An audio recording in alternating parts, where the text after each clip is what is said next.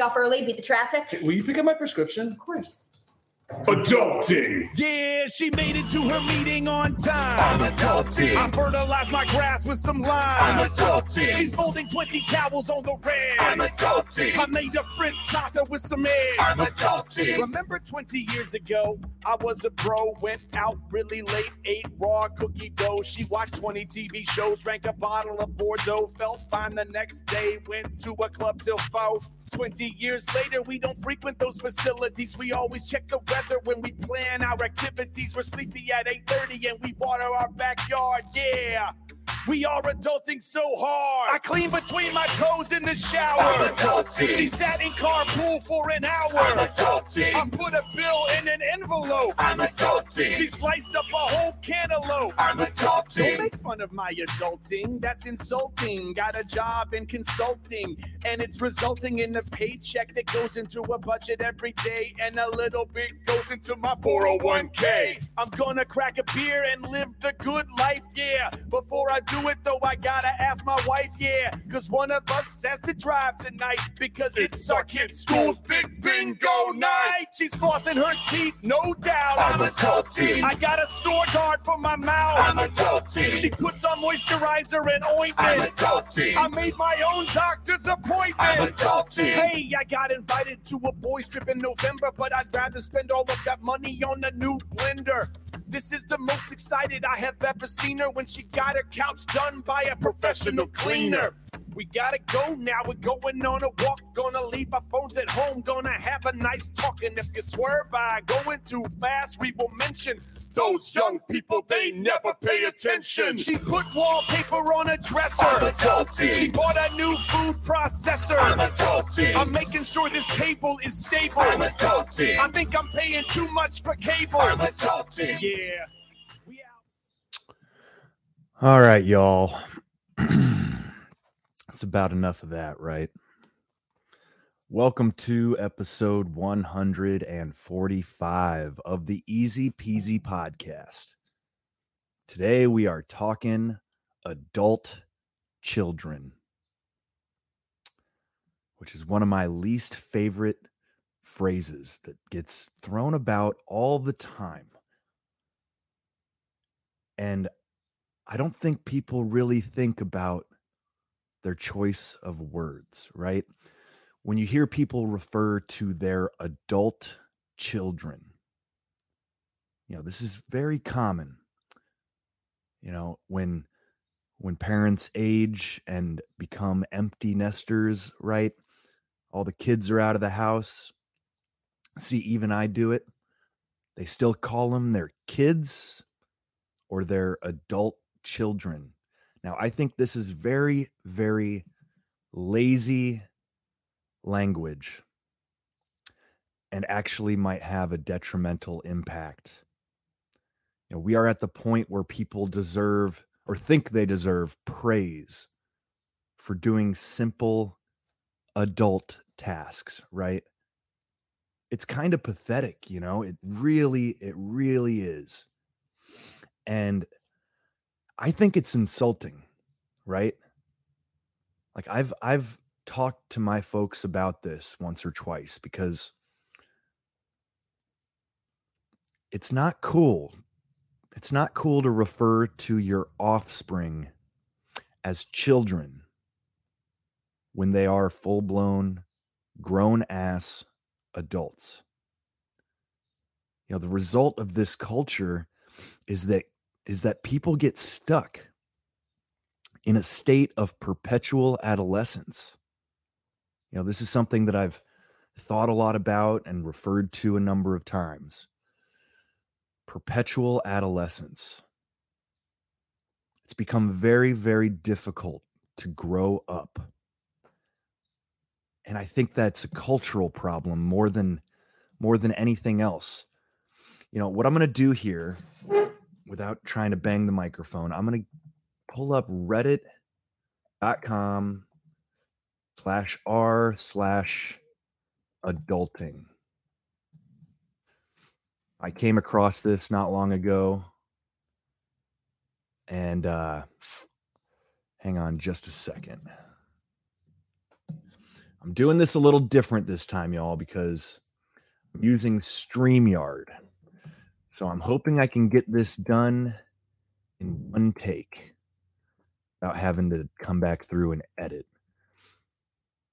Adulting, the subreddit on Reddit, right? It says adulting, for those who are trying to be an adult, right? Trying to be an adult. Even though most of these people are probably in their mid to late 20s, if not 30s, they are still trying to be an adult. And if you just scroll through this subreddit, it's kind of telling. I'm seeing one here. It says, how do people cope with reality? I hate work because I'm lazy and depressed. Working for the next 50 years doesn't seem possible, and coping is getting more and more difficult. How is everyone not suicidal? I'm turning 21 this week and I feel discouraged. I'm already just completely tired and fed up with working. I have the best job I could really have with my current situation, but still every morning is a challenge. I procrastinate on sleep because I know I'll be going to work when I wake up. He goes on to say, fundamentally, I do not want to work. Call me lazy, because I definitely am. But whenever I'm doing something I don't want, I'd rather just be dead. I mean, Jesus. Seriously, how do y'all go to a therapist without going broke? This is the next one. Is being an adult hard? This is a 19-year-old, says, I know this is probably a super dumb question, but whatever. I'm worried that once I get out of school, I won't be able to survive. Basically, I'm wondering if I can get a basic job with no experience. Can you sustain yourself? People are having a very hard time growing up.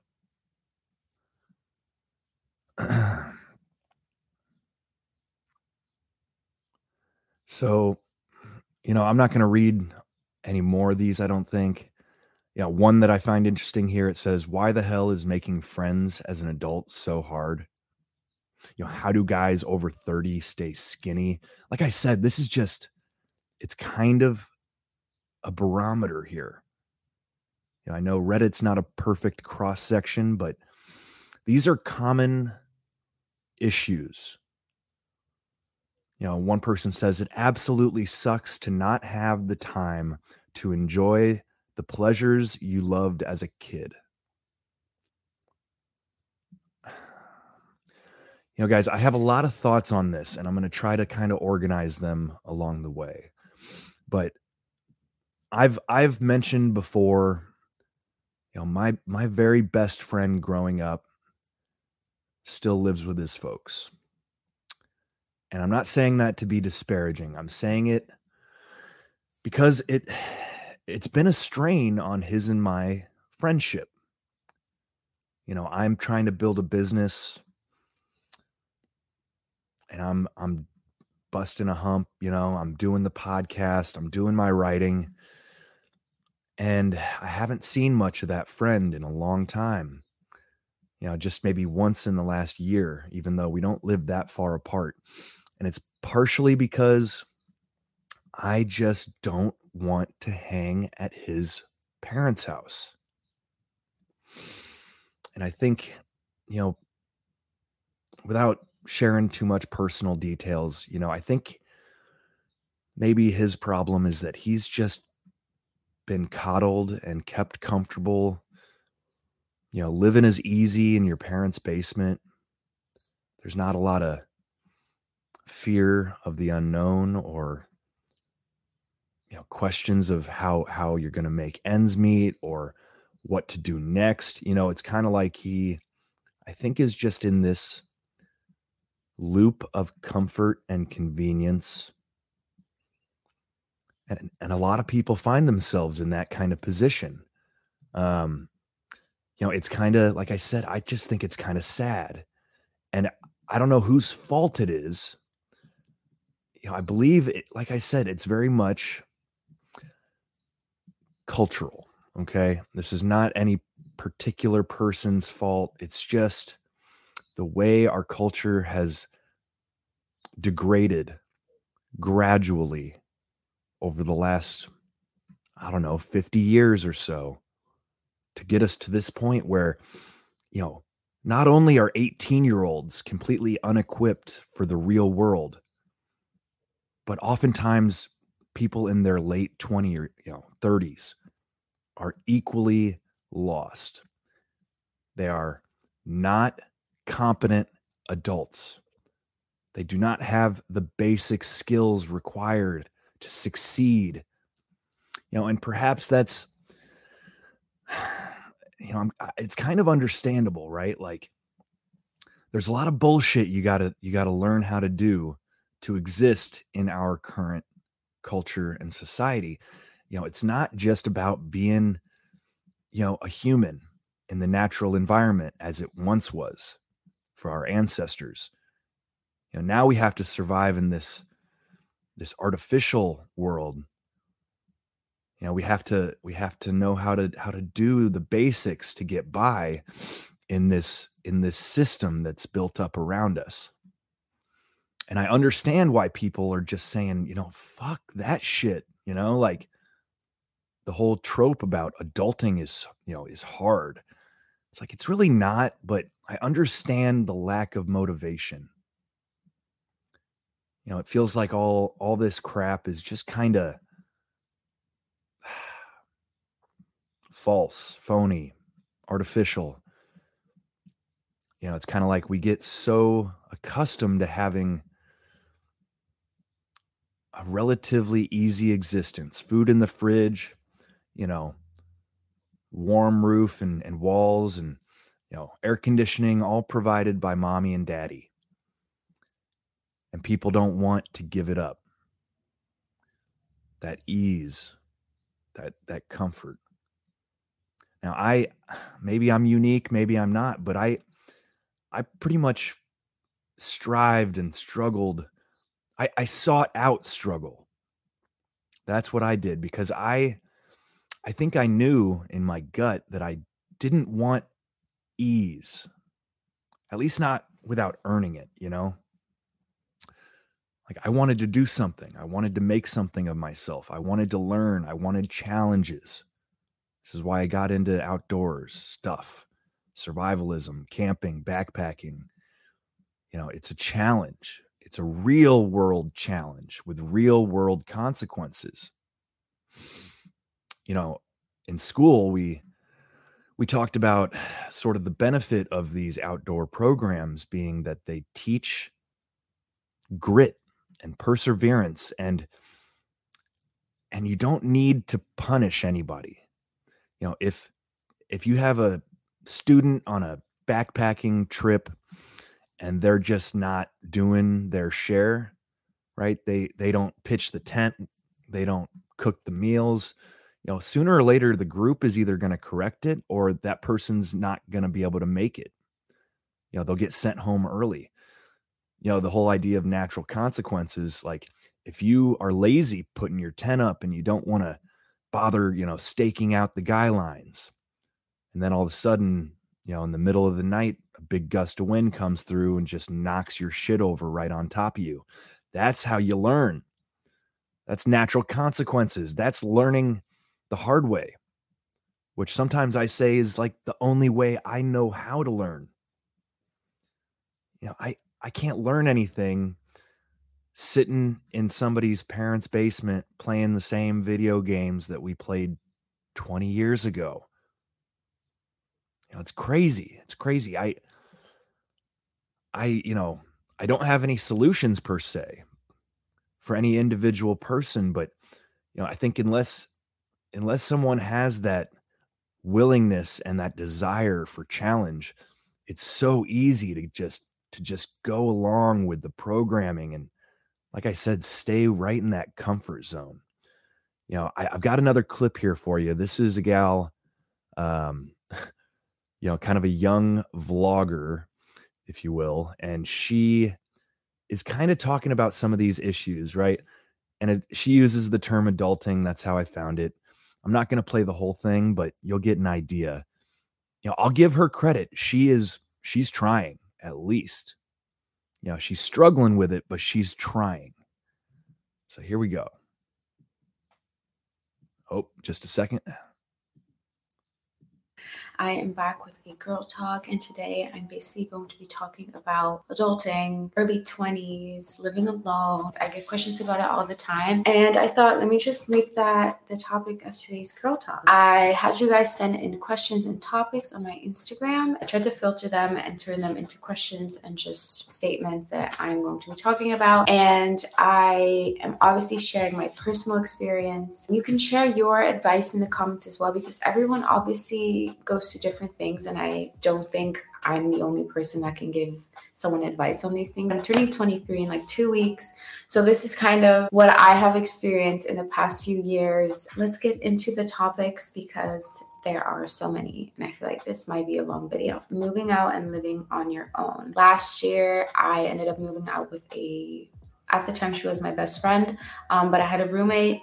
So if you are still a little scared to move out all by yourself, I think it is a great option to look at moving in with roommates or a friend. Not every situation is going to end well. Mine didn't. We are not friends anymore. It just wasn't really, I guess, what I was expecting. Yeah, I mean, it just didn't end up working out, but it was still a great way to move out. I think it's nice when you get to experience it with someone else. It's just nice if you can share that experience with someone, share, the things you do around the house, the things you have to get sorted, phone calls you have to make. If you can do it together, that is really nice. But also keep in mind that it doesn't always work out, and it is very important to find someone that you feel like you can actually live with. Even if you're good friends, that doesn't mean you can live together. I moved into this apartment back in, I think, early October. It was like September, October of last year. And that's when I lived by myself for the first time, feeling lonely when living by yourself. When I had just done that, I really, really needed it because I really was just craving my alone time and my own space. I feel like as I've been living here, slowly you start to get used to living alone, but it also can get lonely. I mostly felt very lonely during the winter. I get seasonal depression, so I just wasn't really leaving my house. Luckily, I did have Blue. I have a puppy, Blue. He has been great for me to not feel as lonely.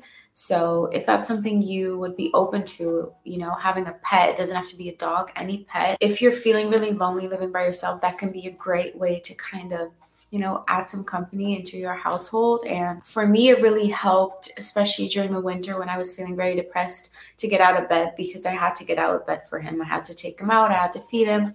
So if that's something you struggle with, I feel like a pet could be really nice because you have a reason to get up out of bed every morning. But it is very easy to get lonely if you don't keep up with your social activities during the week and friends. Like, definitely make sure that you still are seeing people. I feel like my lens is dirty. Hold up. If you're not keeping up with your social life and you're isolating a lot, it gets very, very lonely. So I would suggest definitely making sure that you keep up with that, even if it's once a week. It was hard for me because pretty much all my family lived outside of the city. So I was alone here all the time. I was able to move my mom over here back in May. That has helped a lot with my loneliness. I guess it also depends on YouTube in the description. If not, you can look her up. She also has a budget, Excel budget sheet and everything. Saving money, all of that, it's not necessarily hard to do, but it just depends on how much money you're making. I could that. How to cope on days when adult life is just too much. Listen to my body and do whatever I feel like I need in the moment. Sometimes that just means laying down and doing nothing. Sometimes it means going out on a walk or meeting up with my mom or having a talk with a friend. Or I also am in therapy, so I feel like that can help me kind of control any downfalls.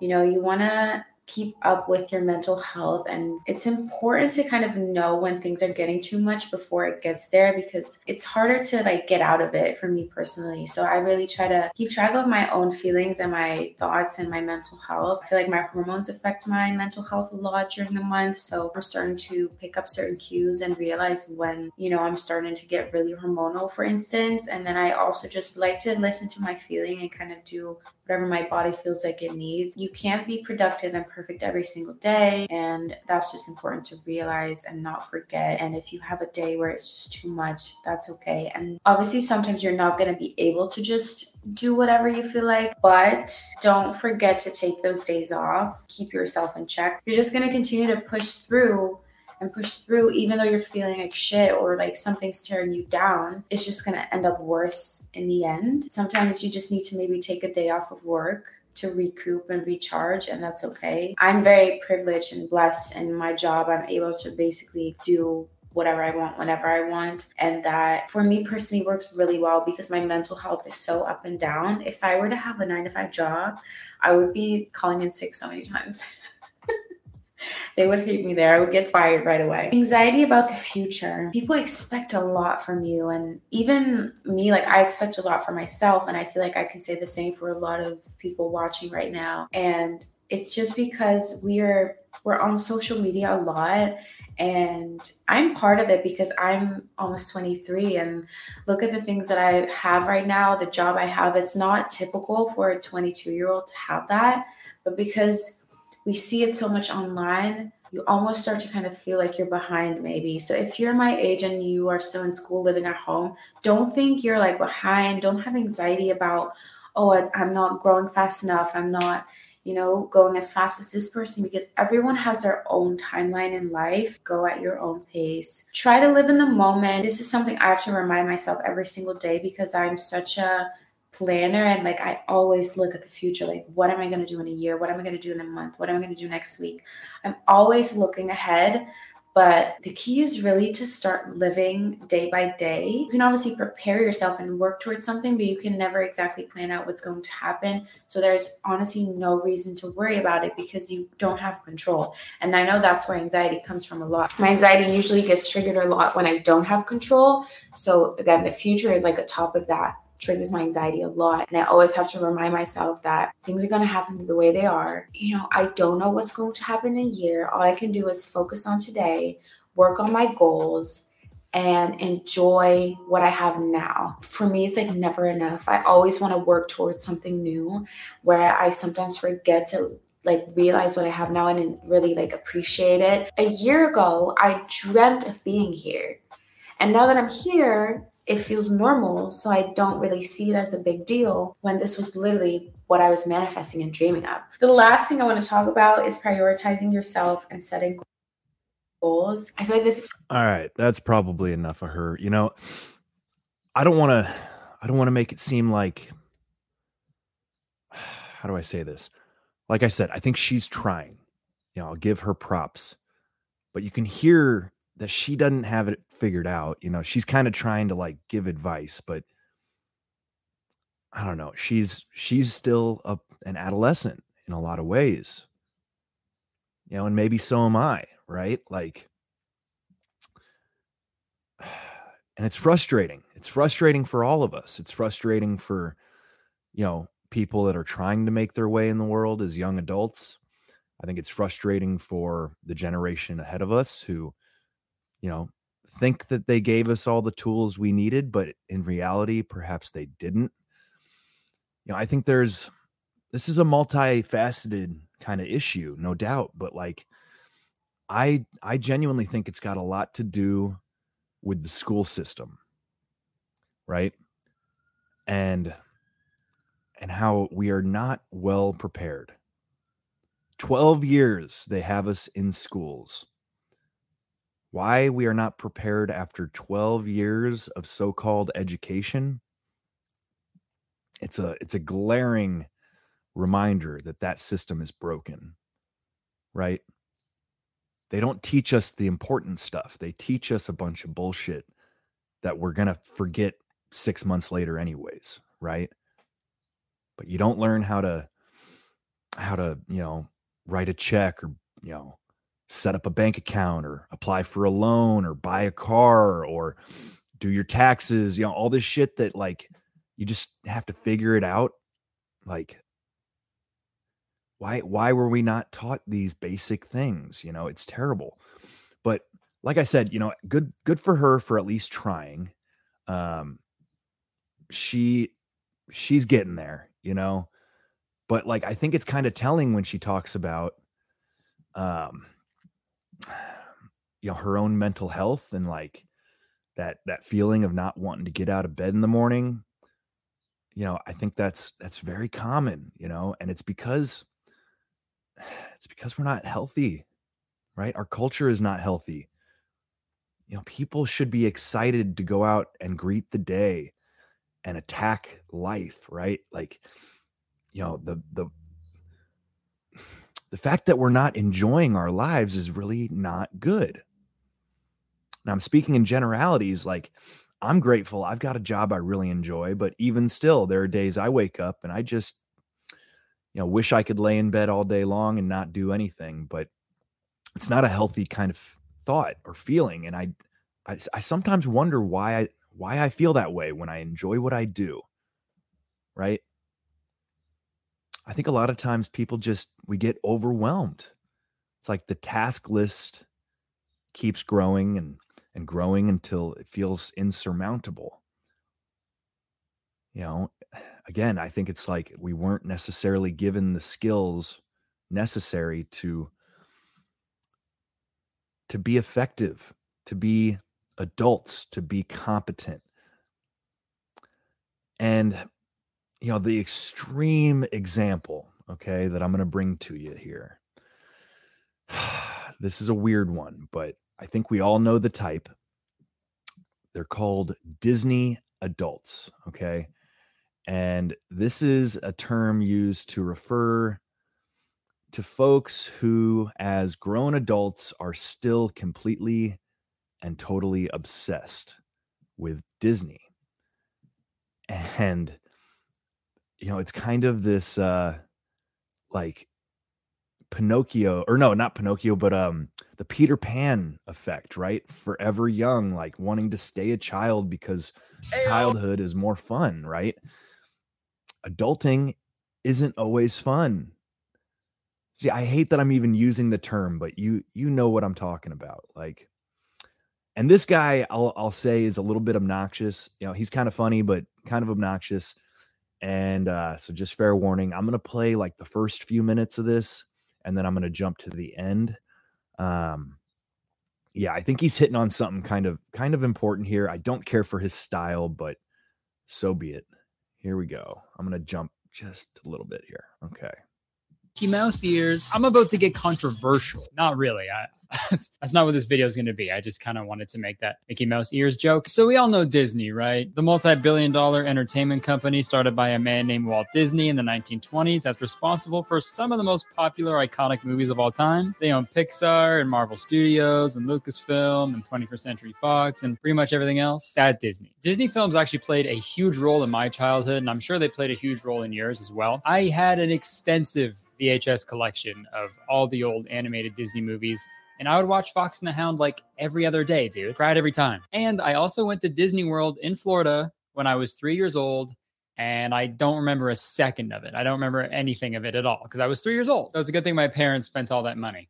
And I'll admit it, okay? Disney knows how to make a good movie. Have you seen Minutemen? It's a goddamn masterpiece, okay? That film should be projected on a wall in the Louvre.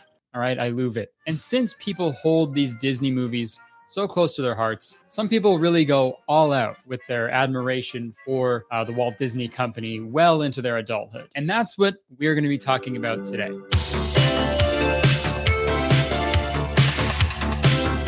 Unfortunately, the only definition I could find for Disney adults was on Urban Dictionary, so apologies in advance. So according to Urban Dictionary, a Disney adult is a millennial adult with or without kids that can't stop talking about Disney, including the movies and the parks. Even if they do have kids, they're still way more obsessed with it than their kids ever would be. They probably engage in casual Disney bounding, which we'll talk about later, and visit the theme parks at least once a year. They're obsessed with everything Disney and probably have a Mickey Mouse bumper sticker and or tattoo. One of the most terrifyingly intense people you'll ever encounter. Okay. Now that's a problem with Urban Dictionary. Okay, so I needed a way to structure all the things that I wanted to talk about in this video. So I made this Disney adult iceberg. If you aren't familiar with the iceberg format, it's like basic level stuff, like surface level stuff at the top, right? The further you go down, the more extreme it gets. Fucking everybody's doing kickflips at the bottom. It's fucking extreme. So we'll start at the top, very basic Disney adult stuff. then we'll go all the way to the bottom and we'll see how much we can take. So the first one I put, watched Disney movies growing up and watches the occasional Pixar film. I feel like this is like very like base level of being an adult who enjoys Disney. I think I would put myself in this category because I like the Disney movies and I watch the occasional new Pixar film. I've also seen every single MCU movie, and Marvel's owned by Disney, so I guess I'm a fucking Disney adult in that sense. Dang, comic book nerds.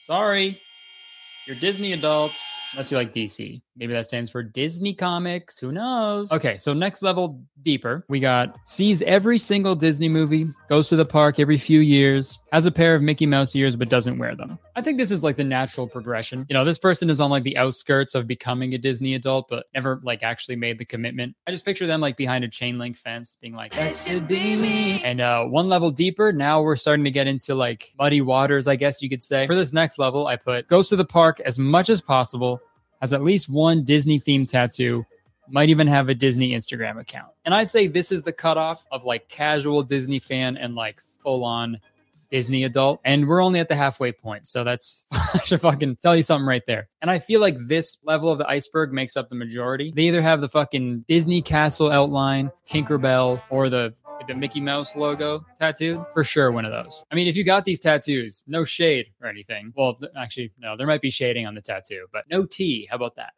Unless you got the teapot tattoo from Beauty and the Beast. No offense. I'm in absolutely zero position to be judging anybody's tattoos. But yeah, maybe this person also has a Disney themed Instagram account, like a side one maybe, or maybe just post Disney themed stuff on their main Instagram account. Photos in front of the castle, all that shit. All right. Now we're in the bottom half. This is where it starts to get a little spicy. And I'll be spending more time on these levels going forward because there's just more I have to cover within them. So this next level, I labeled it Die Hard Disney Fan. Cosplays in their spare time and Disney bounds at the parks. Has a cat named Simba for sure. So I think this level is like the exaggerated, like stereotypical person that you would picture in your head when someone says Disney adult. Like dudes in this category totally take selfies like this. I also imagine people in this level also want to be cast members at Disney. And how the fuck have we not talked about this yet? Let's talk about this yet. Employees at Disney parks are called cast members. Ooh. From Monsters, Inc. Bro, I fucking hate when companies do shit like that. They give you this special title to make you seem like you're super important, but they literally do not give a fuck about you at all. Yeah, maybe I am projecting because I used to work at Starbucks and they called us partners, which is just so goddamn disrespectful. Am I fighting crime at work? No, I'm getting bullied by a tween. I'm an employee. Literally, you're just a number to them. Dude, I literally had a partner number when I worked at Starbucks. All right, so I'm going to pause there for a moment. You know, once again, this guy, you know, the style of videos, it's not really my cup of tea. You know, not trying to make a Disney pun like him, but I guess one just slipped out there. But he's hitting on something that I think is good to talk about. You know, it's kind of what I started with here. Like what we call each other matters. You know, he's talking about cast members being, you know, Disney employees and partners, right, at Starbucks, but they're just the grunts. They're not as special as the title makes them sound. You know, and I bring this Disney thing up because frankly, the impact of Disney on young people's psyche, especially here in the United States, is probably dramatically underestimated, right? We all grew up with these movies. And what's the impact of constant reinforcement of the idea of like the princess and Prince Charming and happily ever after, and like, you know, everybody's a special character. Everybody's, you know, I don't know, man. It just seems to me that like this might have something to do with both young men feeling disillusioned because they're not Prince Charming, and young women saying, you know, what the fuck? Am I not a princess? Where's my happily ever after? Right? And like the true nature of existence is never really shown in these movies. It's always, you know, like I said, happily ever after. And like, I think it does something to kids where it makes their expectations, you know, conflated, right? And then when they get to adulthood, they're disappointed with the truth of the matter, right? They don't like the world that they live in. They want to live in the fantasy that they grew up watching. And some of them take it to the extreme of being completely obsessed with Disney and with the characters and with the experience. And, you know, I'll give Disney credit. They're good storytellers, you know, good animators. I've enjoyed many of those movies, right? And the park, you know, it's a prime example of like a fully immersive experience. You know, the happiest place on earth, right? Where dreams can be lived out in real life. You know, it's no wonder some people get addicted to the feeling. You know, they get to feel like the princess or the prince or, you know, the hero just by paying the admission fees, right? So I'm going to let this guy talk some more. It was like 171,219 or something because I was like the 170,000th person that got a job there. But yeah, for sure, Starbucks. I'm special. Sorry. Back to the iceberg. That was my impression of the Titanic. Let's get back to the thing. Okay, so this next level is where I start to feel a little odd about Disney adults. All the other stuff, it's fine, whatever. But these next two levels are just very weird. To me, Disney wedding and honeymoon spends every anniversary at the park, but doesn't have any kids. I'm sorry, dude. I know everyone has their taste, but I just think spending 25 grand to get married in front of the Tower of Terror, it's a little weird. And that's just the venue rental fee, by the way. It's gonna be way more. I just think if you have that kind of money to do a huge wedding at Disney, simply don't do a huge wedding at Disney, right? Go somewhere beautiful. Don't go to Orlando. Fuck are you doing? Again, people can do whatever they want with their money and they can do whatever the hell they want on their wedding day. Personally, I wouldn't want to get married in the same place some little brat pissed his fucking sweatpants and puked up a bunch of cotton candy only hours earlier. Don't get married at a place where cargo shorts are the main garment of choice.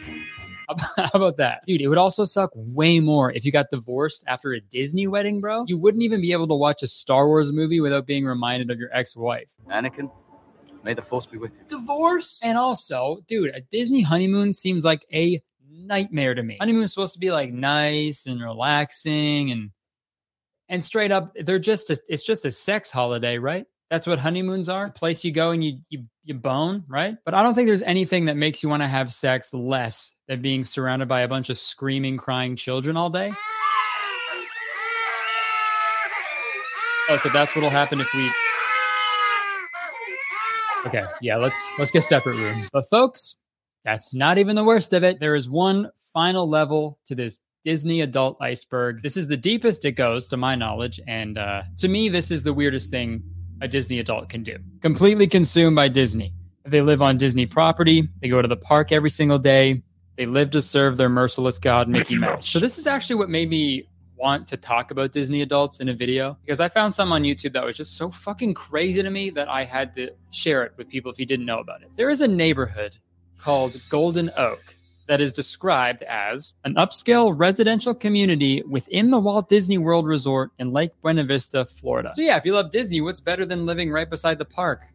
Living inside the park. This is Golden Oak, an Imagineer-designed community of homes built by Disney within the Walt Disney World Resort in Florida. Is that not fucking crazy to you? Why would you do that? It's just like the point I made when I was talking about the wedding. These homes are like in the millions. They're from like 2 million to like 10 million. And if you have that sort of money to buy a house, why the fuck would you get one inside of an amusement park? You goofball. The worst thing about it, dude, the houses aren't even that nice. Because you know why? They're all fucking Disney themed.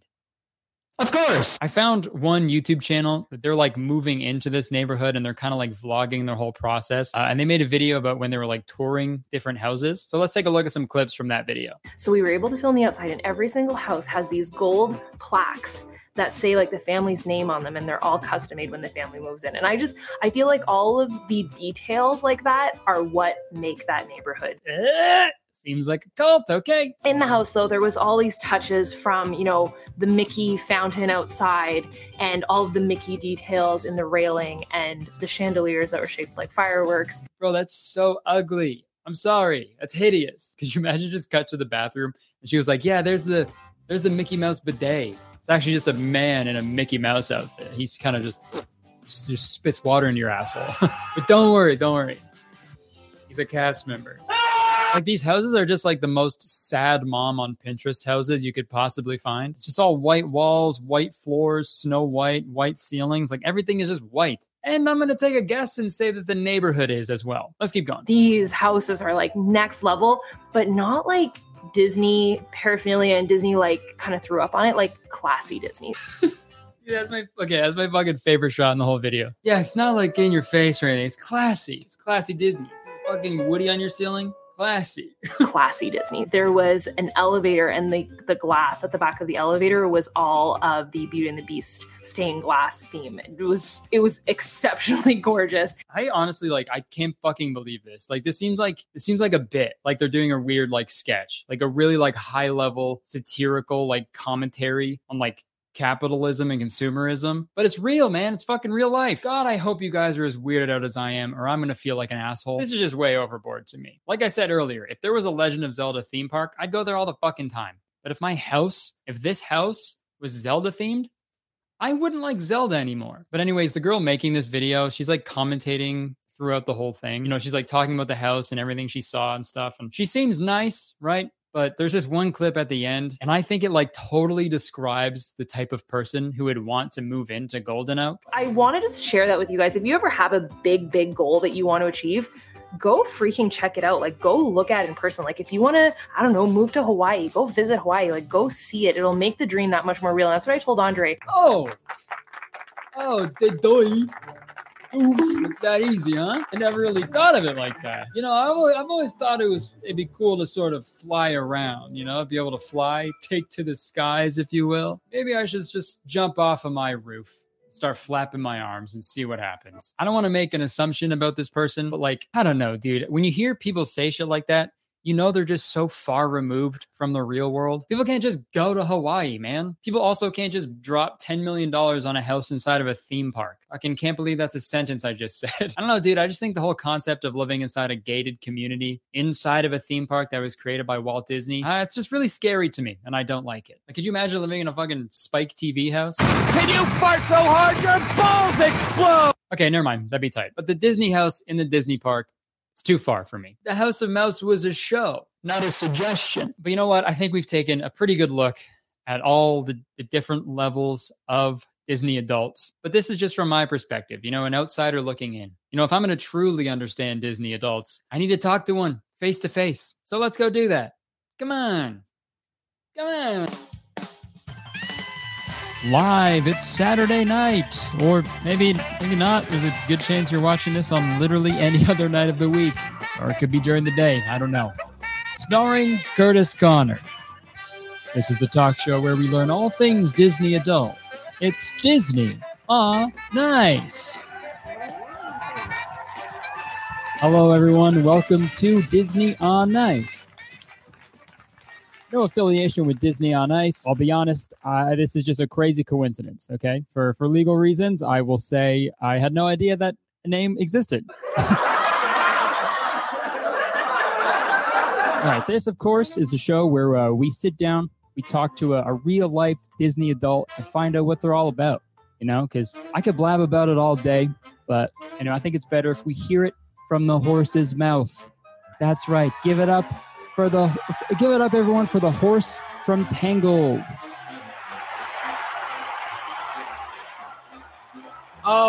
Yeah, I'm not the horse from Tangled. I'm Isaac. Oh, sorry, Isaac. Sorry, folks. That's That's next week's episode. Well, you'll have to tune in for that. Studio audience, give it up for Isaac. Give it up. Wow. You know, they're expecting the horse, but this is even better. Oh, thank you.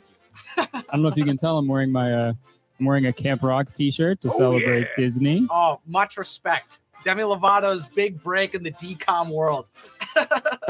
So yeah, I guess really quick, if you for the people at home who aren't familiar with you or what you do you want to give like a brief description of what you're all about, I suppose? Sure. So over the last 5 years or so, I've been making videos about Disney. I started off making videos about Star Wars, and slowly over time, I realized there was a big opportunity. There wasn't a lot of people talking about Disney feature animation and Pixar, and now I talk about DreamWorks as well. And so I break down different characters and theories and different plot holes to try to appreciate and spread the magic of Disney as much as I can through my content. You nailed it. What is it about Disney in particular that kind of keeps, making you come back? What sort of keeps you attracted to, well, not attracted to, that's the wrong word. What keeps you coming back to Disney? I think the thing about Disney for me is that it was something that I always grew up with, and I've kind of grown to appreciate it more as I've gotten older.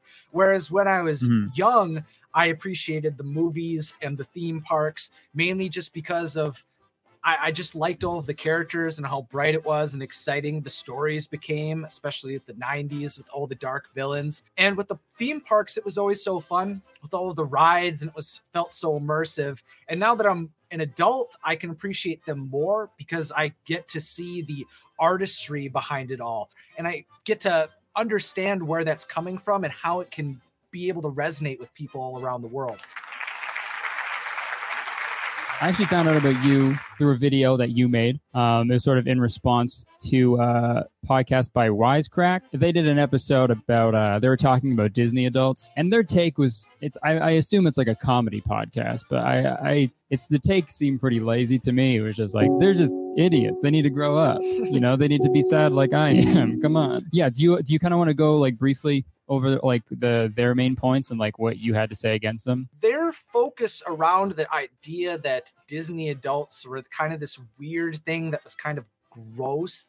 These people that kind of just, mainly focused on the parks specifically, was just that why are these young people coming to the parks and taking away experiences from younger people? I don't know. Like if I was a parent, let's say, and I'm taking my kids to Disney, and we had to wait to get on a ride because a bunch of 37-year-olds are all like getting emotional to get on the teacups or whatever. I'm just a little pissed. I'm like, hey, you had your shot at childhood. Get out of the way right now. And they just kind of used a lot of language that made it seem like it was something like really harmful to society, or was a complete waste of time, or was kind of like a dangerous type of individual that would engage with Disney as an adult. It kind of riled me up, and so I made like an hour-long response to their discussion about it, pretty much explaining that it seems like that it was a bad take, that they went with a really dark extreme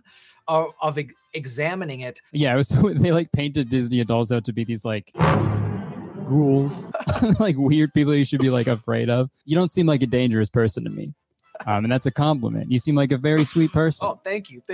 Piggybacking off of that a little bit, in sort of Disney adults and like Disney fandom, do you think some people take it a little too far?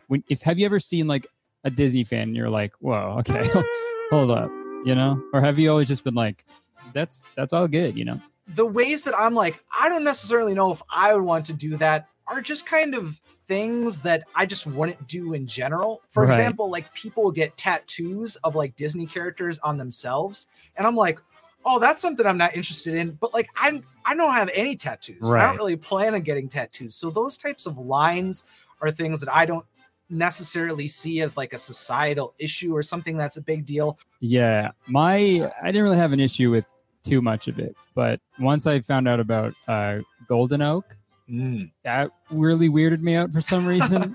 But it's like the same thing, if they're happy, sure, Yeah, and that's just kind of this weird thing, like the history of Golden Oaks is this, it's this thing where like Walt Disney wanted to make a community in Walt Disney World. That was his big idea for his Florida project, was to actually build an experimental community where he could have full control over it. And so then it just kind of like became this project that Disney eventually did, where they made it on property, but then it's kind of like sanctioned off because Disney still wants full control over their property, and it gets weird when there's actually people living there. So it's just this kind of, I can understand that at that point. Okay, as we're wrapping up, I think what's one thing that you would want people to learn from my video? Like, what's one like common misconception that people have towards Disney adults that you would want to see people change their mind about? I think the thing that I would want people to be able to take away about Disney adults is just the idea that like appreciating the art that's come out of Disney, whether it be the theme parks or the animated movies or the other properties like Marvel or Star Wars, is just that it's a passion that people have just like any other. I don't think it's wildly different from people going to experience a closed off, all-inclusive resort. And so I think there's just a lot of parallels. I mean, even the idea of going to a sports game and getting the jersey and getting excited about what you're about to see, and maybe even having season passes, it feels very in line with someone who wears the ears or collects pins or does something like that and wants to go to the theme parks because they live near them, or wants to go because it's a place that means a lot to them in a similar way that people get excited about other things that they care about. Yeah, that's a great point. People literally start riots in the street when their sports team loses. So yeah. I don't think there's ever been a riot started because of like Snow White. No. I don't think that's ever happened. No. Okay, well, that wraps up the first episode of Disney on Ice. Again, no affiliation with Disney on Ice for legal reasons. I feel like I need to say that. All right, so that was a little bit long, I know, but I think you see the connection here, right? Perpetual adolescence, adult children. You know, this is something that is not only allowed but halfway encouraged. That's why I take such offense when I hear, you know, like, just for example, my dad, you know, he tries to be funny, and we were at church service on Christmas Eve at my sister's church, and they called up all the kiddos to the stage. So they all gathered around on the stage to listen to the Christmas story get read, kind of like story time style, right? And my dad, trying to be funny, basically tapped me on the shoulder, said, you know, run on up there. And I gave him a look that showed I didn't find it very funny. And I talked to him about it later. I was like, you know, Dad, I'm almost 30. That's not very funny to me. Like, I know you think I'm your kid, but no, I'm your son. I'm not your child. I am your offspring, your adult offspring. And it's kind of disrespectful, right? To treat someone like a child when they aren't. And he could understand that after we talked about it. You know, I think he probably thought, you know, oh, geez, you know, quit being so defensive or sensitive or whatever. Like, it was just a joke. But this is my point. You know, the words matter. What we call each other matters. You know, these Disney adults, right? They are the true adult children. There's a lot of different flavors of adult children. You know, I actually think the point that the guy brought up about, you know, is it really any different than people being obsessed with, you know, their favorite sports team or whatever? And no, it's really not that different. You know, being a fanatic of any kind, you know, worshiping some corporation or some sports ball team or, you know, some celebrity, like, it's not a very emotionally mature thing. Now I get it. Like, people love sports, right? And there's varying degrees of fandom, but some people take it way too far. I think it can be a sign of emotional immaturity. And I'm not perfect here, guys. Like, I will readily admit that I think it has been hard for me to become an adult, which is why I'm so kind of adamant of being treated as one. Because if you allow people to treat you like a child, then you basically are a child, right? Adults deserve respect. Of course, so do children, but it's a different kind of thing, right? And like I said, I think this is basically cultural, and it sucks. I think people handle shit differently. But I think this kind of issue is a major one that causes major turmoil in families. And I've got a couple of examples here. I wanted to bring up this concept of estrangement. Okay. When someone is estranged from their family, right? Meaning they have cut off communication. Now, I bring it up because I feel as though I sort of kind of understand the perspective of a child who, here I go, the perspective of, say, an adult offspring, of cutting ties from their family almost as a survival instinct, and how it may or may not be the parents' fault. Oftentimes we are our parents' greatest critics, right? As their offspring, we kind of see it all, good and bad, right? And this thing of estrangement, from what I kind of discovered in my little bit of research, oftentimes the parent doesn't understand. They say, what did we do wrong?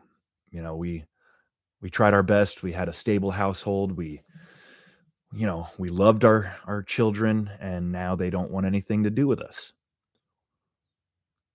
And it's a sad thing. It's really sad. And I understand how hurtful that would be, right? There have been times where I have expressed to my folks that I need a certain amount of space. I love my family very much. But there's been some tension for different reasons. And at different times, I, for my own well-being, decided I needed to just be on my own, needed to find my own way without sort of, I don't know, being accountable or being, that's not the right word, but without any obligation of being available to anyone else, right? As an adult, I get to choose who I spend my time with, who I talk to. And I think it's a hard thing to explain when you're not saying I want to be fully estranged forever, but when you say, sometimes I just don't want to call you. I don't want to talk to you. It's not, sometimes I don't want to talk to anybody, but I think the relationship between parents and their offspring is such a complex relationship, and it can be very difficult to separate, the emotion out of the discussion, right? But me as a young man, I very much needed to kind of fall off the map, right? For different periods of time. I found it very liberating to, travel without having to report, I was probably 20 years old, taking a road trip, and my mom, asked, can you call us and let us know, like, when you stop each night? I said, no, I'm not doing that anymore. And she was kind of taken aback by it. But I said, that defeats the entire purpose. My style of travel is kind of leaf on the wind. I usually have a destination in mind, or, a friend I'm going to go see, but I like to I like to not know necessarily where I'm going to lay my head every night. I don't plan them out like that. I like a little spontaneity in my life, and I like a little solitude. And as a young man, I did not feel like it was appropriate any longer to have my folks keeping tabs. And I don't think they liked that much, but they respected it, and I was grateful, right? I think oftentimes the estrangement comes when those sort of requests are not respected. When the kid says, "Hey, I'm going to disappear. I'll be fine. Don't worry about me, but I'm going to be traveling for the next month and a half, and if you don't hear from me the whole time, don't take it personally. Like, I'm traveling for me, and calling home to mom to tell her everything's normal is, it's not one of my priorities, especially when, a lot of times I'm traveling in pretty remote areas. It's like, if we set up the expectation that I'll report in every day, the day that I have no cell service or, whatever, are you going to assume all automatically that I'm, dead in a ditch? Let's not have that expectation. I'll talk to you when I get home. I'll come see you then. And I think part of this too is like the cell phone, the influence of the cell phone. Whereas before, I've said many times, I'm almost envious of the days when you had to write letters, right? Not only before the cell phone, but before the telephone at all, right? Where, it was not uncommon where offspring would leave home to find work and would write home every so often. And I think that's almost healthier. That degree of separation, families that stay together, that's a beautiful thing. Families that don't kind of go different directions, don't settle in, different places, but stick together in one area. That's a good thing, but it's not for everybody. And this idea of like being free to live your own life without feeling like somebody owns you, right? In a sense, when we are children, our parents do sort of own us. They're fully responsible for us. But after a certain amount of time and maturing, I think it'd be foolish of them to still feel that way, right? Every person has the right to live whatever life they choose. And I hope you're getting what I'm laying down here, but I'm going to play this next clip, and it's kind of sad. Okay. These are two parents kind of discussing the impact of estrangement on their personal sort of emotional well-being. Just one moment. Let me get it lined up.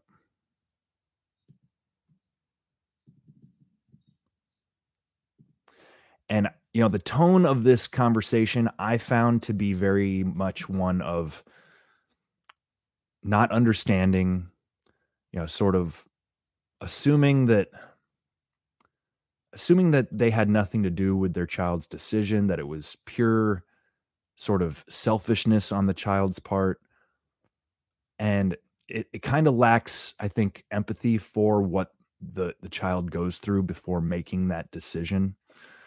So I'm going to start with this sort of the parent's perspective, and then I've got a offspring perspective. So here we go. Oh, hold on.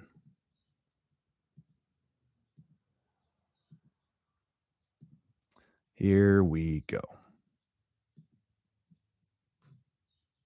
I have a guest with me. Her name is Amy Palmer. She's the founder of PEAC, or Parents of Estranged Adult Children. We'll share that website link with you as well. So let me get Amy on. Hi there, Amy. How are you doing today? I'm great. Good evening. Thank you so much for having me. Very good, very good. Yeah, I appreciate you coming. You know, I've said for a long time doing the podcast that I like to have other people involved, just because then it's not just me. You know, it's good to hear different perspectives and different experiences, and help other people to be able to cope in some way. Whatever you have might just resonate with just the right person, and as I'm sure you've experienced with your organization. So I know we'll get into it a little bit more later, but tell us a little about your organization. Well, it's Peace, and it is Peace without an E, and that is Parents of Estranged Adult Children. I've been going since about 2017, when my then 18-year-old daughter estranged from me for the first time. And I was just devastated, as it can be so consuming. And normally an upbeat, outgoing person, I found myself becoming depressed and isolating myself. And I thought, I need help. And I started looking for a support group, and there wasn't one. So at least not that I found in my area. This is, of course, pre-COVID. So, I was looking for something in person, and I just decided, well, I guess I'm going to start one. So I really have no professional training. I was a broadcast journalism major and marketing in college. And so I just thought, well, I experienced this. I'm going to learn and research and do as much as I can, and hope to help others along the way as I started to heal myself. So that's Peace in a nutshell. Yeah, and that's kind of where I was too. I was nearing the end of my actual estrangement with my son, and I just saw, because of the support group that I'm in on Facebook, that I'm one of the administrators in, I saw all these people across different countries, different walks of life, different religious beliefs, political beliefs, just all over the place. And I thought, my goodness, if we can just help some people not go through some of this stuff, or at least, I guess we can't keep them from going through it, but maybe knowing they're not alone is a huge thing. It was for me. And then maybe help them find some of the coping skills that we've all gone through, that might make it not quite as unbearable for them. So that was I think it's, yeah, go ahead. Well, you bring up a really good point. Is just so many people over and over again that they thought they were the only one. There's so much shame in estrangement. Oh my goodness. You think, what kind of parent am I, that my child doesn't want to have anything to do with me, and people judge you. They just do. And so we have a tendency of not to talk about it. And for me, I just wanted to get the word out there. It's a silent epidemic. As you talked about, it's in every culture, it's in every country, it's in every income bracket, ethnicity, everything. It's just all over. And it's an epidemic, although a silent one, because they can't get the numbers on it, because so many people are filled with shame and they don't want to come out and say it. But I'm guessing, again, it's a guess, but almost everybody in their circle of influence knows somebody who's estranged, but they don't know it because they won't tell. Right. Well, it's kind of funny on the podcast, when you're setting up to do a podcast, there's a lot of things you have to do. It's pretty easy to do, but there's a few things to do, like you want to choose some music. So I found some music that I really liked, and there's free places you can get it, where there's a whole bunch of different stuff. So I found this really cool music that I was drawn to it, and I started. I emailed the person who wrote the music. I found it on YouTube, or actually I found it on a different site, but I emailed him, and I'm like, hey, listen, this is my deal. I'm doing this podcast. I am not monetizing it at this point. I'm just trying to help people out there get some help and explain the estrangement and what I went through and whatever. Would you be okay with me using your music? Because I want to make sure, I have permission and whatever. And that way, if I do at some point monetize it, then I can address that, at that point, if he would like royalties or whatever. It wasn't a day or two that went by, I think the same day. And I believe the gentleman is German, if I remember correctly. So he sent me an email back. He said he's perfectly fine with that. As a matter of fact, he had been estranged from his son. They were now okay and talking, and he was actually there, I think, when he wrote me the email. They were having a day, but what out of all of the music that I could have chosen out there, how ironic, not necessarily good ironic, but is it that the person had gone through it? So that just what you're saying, it's an epidemic. So sometimes it's worse than others for people. Sometimes, like in our group, sometimes the kids are just being jerks. They're mad at them for whatever reason. It's been a few days or a week and they're not speaking to them. That's, a little different than what our group is about. So it's like, but there's so many different forms, I guess it can take, and so many different nuances that that everybody's just going through it a little bit differently. So, but yeah, it's definitely For sure. There's a lot of things that are different, but there's a lot of commonalities as well.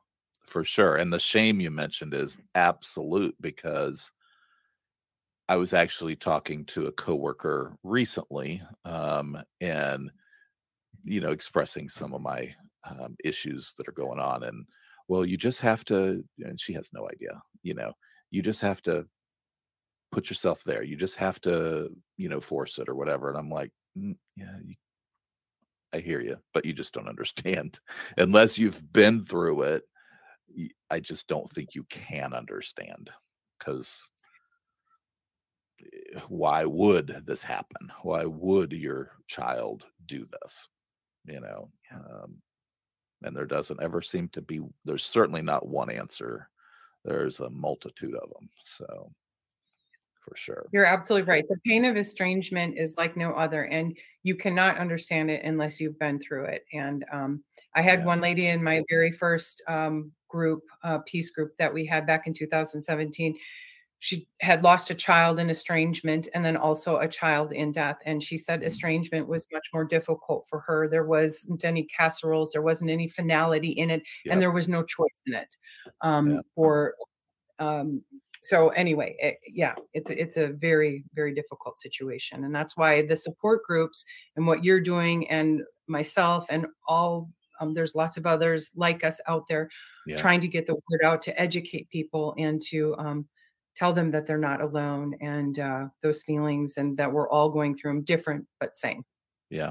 I was just going to say, actually, it's funny you said that, because there's several people in our Facebook support group that have lost the same way.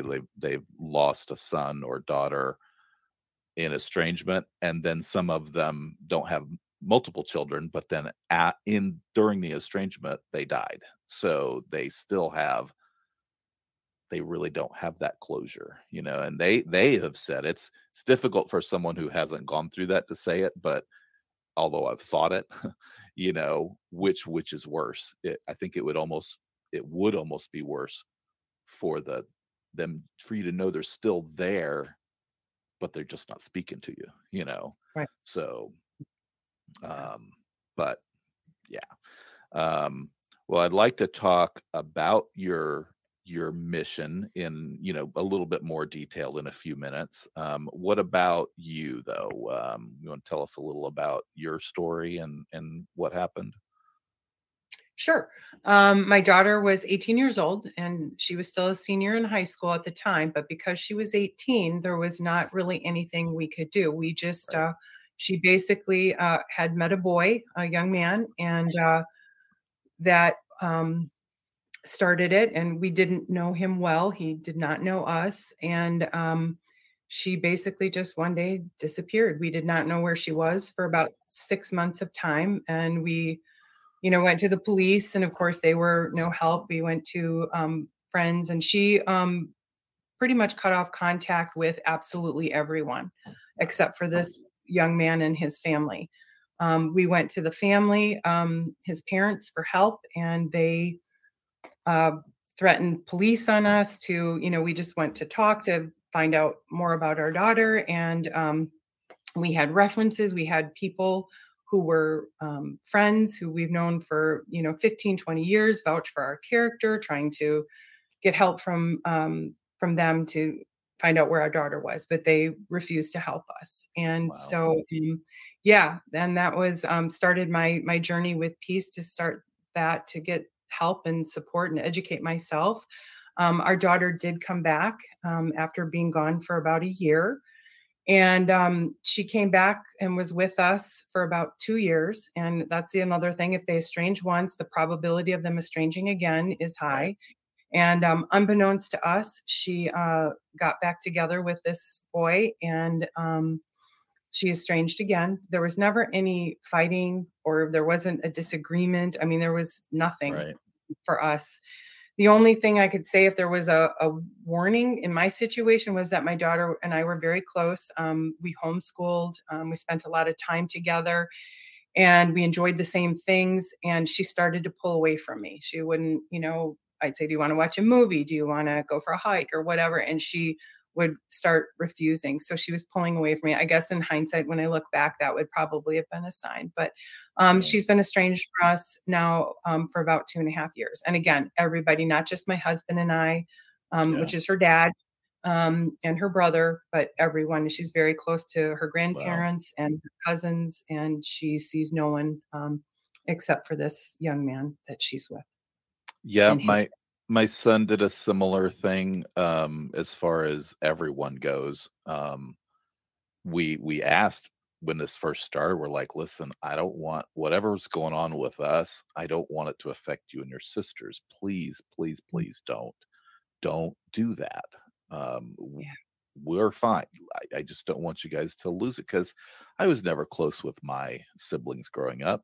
My wife wasn't either, not really. We're both the babies, and they were much older, and those kinds of things. So we just didn't want them to do that, but he did, and it caused a lot of issues. It was just it was very difficult. So I hear that. And then like I said, while we're not estranged with no contact, I guess I should say, things are strained because of different beliefs and certain things. And it's like, I can feel that. I definitely feel that pulling away now, but we do have a granddaughter, and we got very, very close to her after we came back together, and I hope anyway they wouldn't do that, at least for her sake. But who knows? Who knows? It's just it's sad. Well, that's one of the really difficult pieces is for siblings. My children are 12 months apart. I also have a son. They were very close. So it's painful, not only for parents, but other family members as well.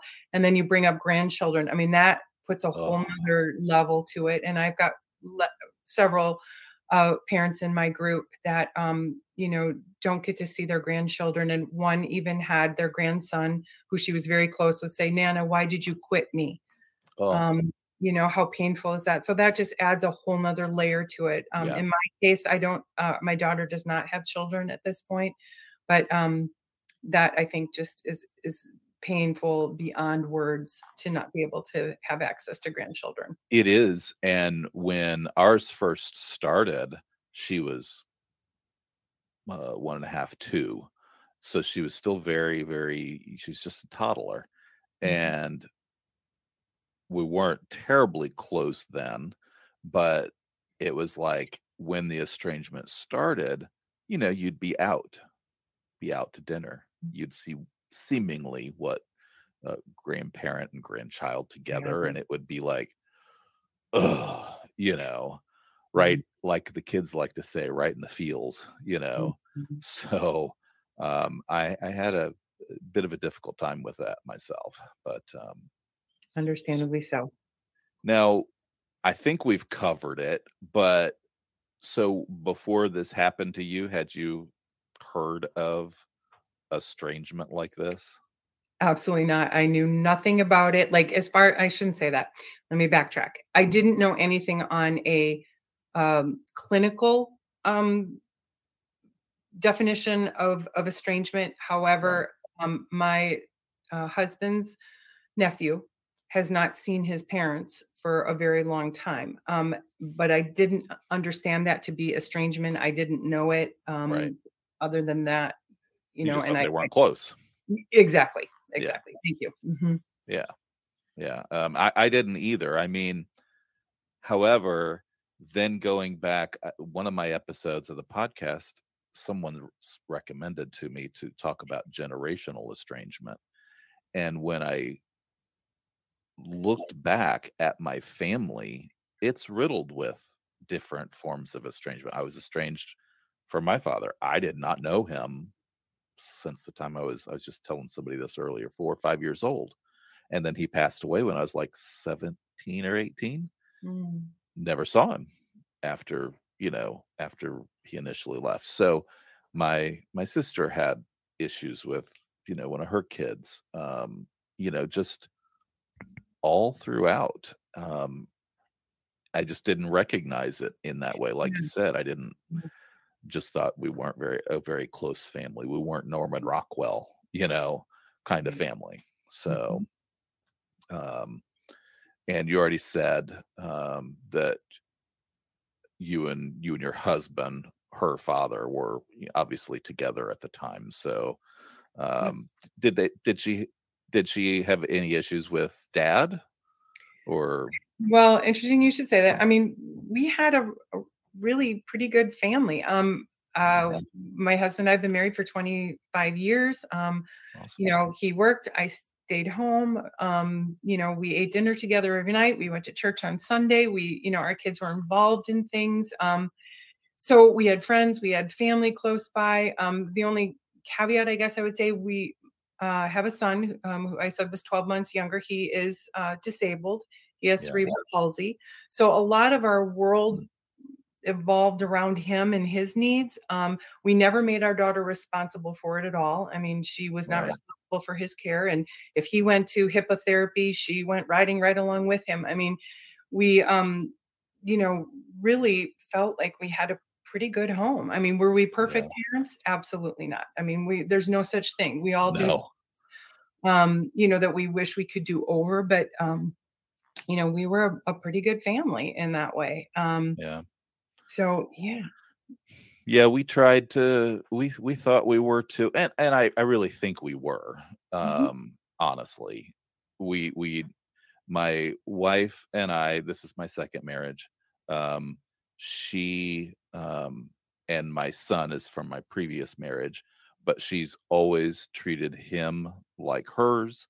I've always treated hers like mine. And then we have one together. So hers, mine, and ours. And, we almost never, her and I almost never fight, so they never saw that kind of relationship. We didn't really believe in corporal punishment, although we really wanted to sometimes, so they've always had a roof over their head, food in their belly, and have what they need. Like you said, were we perfect? Absolutely not. And when I got back together with my son and he explained some of the stuff, I'm like, oh, well, I had no idea you felt that way about that. And I didn't know that happened. Mm-hmm. I had no clue. So it's like, they just, I think some of it, I mean, they're a little older. My son's 31 or 32 now. And, but a lot of the, especially the now generation, it's so they don't talk about anything, Right. you know, and I know kids to a point are always been like that. I know I was with my mom, but you know, it's just seems like a much different, time, I guess. I sound old, but you know, whatever. So with this, I know you went searching for groups and support and whatever. Did you ever seek out any professional help? I know I did. I did not. I didn't. Once I got reading and educating and doing that, I really didn't feel that. Yeah. And in the past, for me, I think if therapy works for you, great. And I think people Right. should always seek what works best for them. For sure. For me, therapy tended to focus on the negative things in my life and not the positive. So it wasn't a good fit for me. Sure. So that's why I didn't do it. But I think absolutely therapy should be pursued if that's your jam. Yeah, and it's funny. I said that something about, I was talking to somebody the other day, if that's your jam. So it's kind of funny. You know, for me, I've had therapy in the past, and I'm learning now with doing this support group and talking to people like you, that there's so many therapists out there that we'll just say aren't good, you know, and some of them cause these estrangements. Some of them, the kids go for therapy and they say, oh, she's toxic or he's toxic, you need to cut him out. And I'm like, without even knowing you, they say that. The kids could be saying anything, true or not true, or from their perspective, or even if they don't mean for it not to be true, but just to tell them, oh, just, you don't need them in your lives. It dumbfounds me that they do that. I've always been of the opinion in my group that I'm part of, and anybody that I talk to about this, that as long as you weren't physically, emotionally, or sexually abusive to them, there's no reason. I mean, yes, some parents I know are intense. You know, some kids are intense, but unless you fall under some of those things, at least in my view, you shouldn't just completely cut them out of your life. It's just, especially with no reason given. Yeah. And that just happens so often. So. All right. So I'm not going to comment much on that. I'm just going to play the next clip as sort of a counter. You know, like I said, guys, this is kind of a sad topic, but I think it's something worth understanding because it is very, very common. And I think part of it comes back to this idyllic sort of expectation of happily ever after. You know, sometimes shit is fucked up. You know, sometimes relationships are difficult. And I agree that, you know, with that gentleman's kind of stance that it's kind of cruel to just cut somebody out without any clear, defined reason.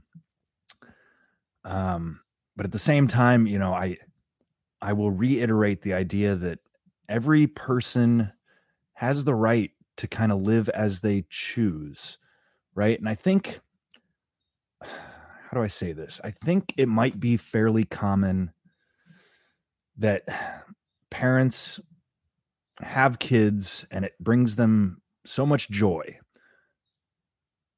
that they assume that kid's purpose is to bring them joy, like forever. And I think that pressure often is all it takes to make the kid want to disappear. I always kind of hoped that I could go about my life and find my own happiness, and then, my folks would be sort of okay. Not with being completely estranged, but with sort of not needing me to be happy, right? I hope that kind of makes sense. Like I said, I'm not estranged from my parents, but I understand. And there have been times where I've kind of needed space, so I can understand it. I never once did I want to hurt my folks. That's never my intention, but there have been times where I had to do it my way, right? I think this often maybe happens when there's a difference in sort of lifestyle or worldview that is perceived as being such a fundamental sort of difference that it becomes difficult to relate to one another, right? I think COVID caused this in a lot of families because the division was so great and the perspectives were so oppositional that it just kind of broke some people and some relationships. Now, I'm grateful to say that, if anything, I think things are on the mend with my folks, right? And I know this is getting a little personal, right? Like, I never cut off communication, but I made clear that that I wasn't going to be necessarily as reachable as they might like. I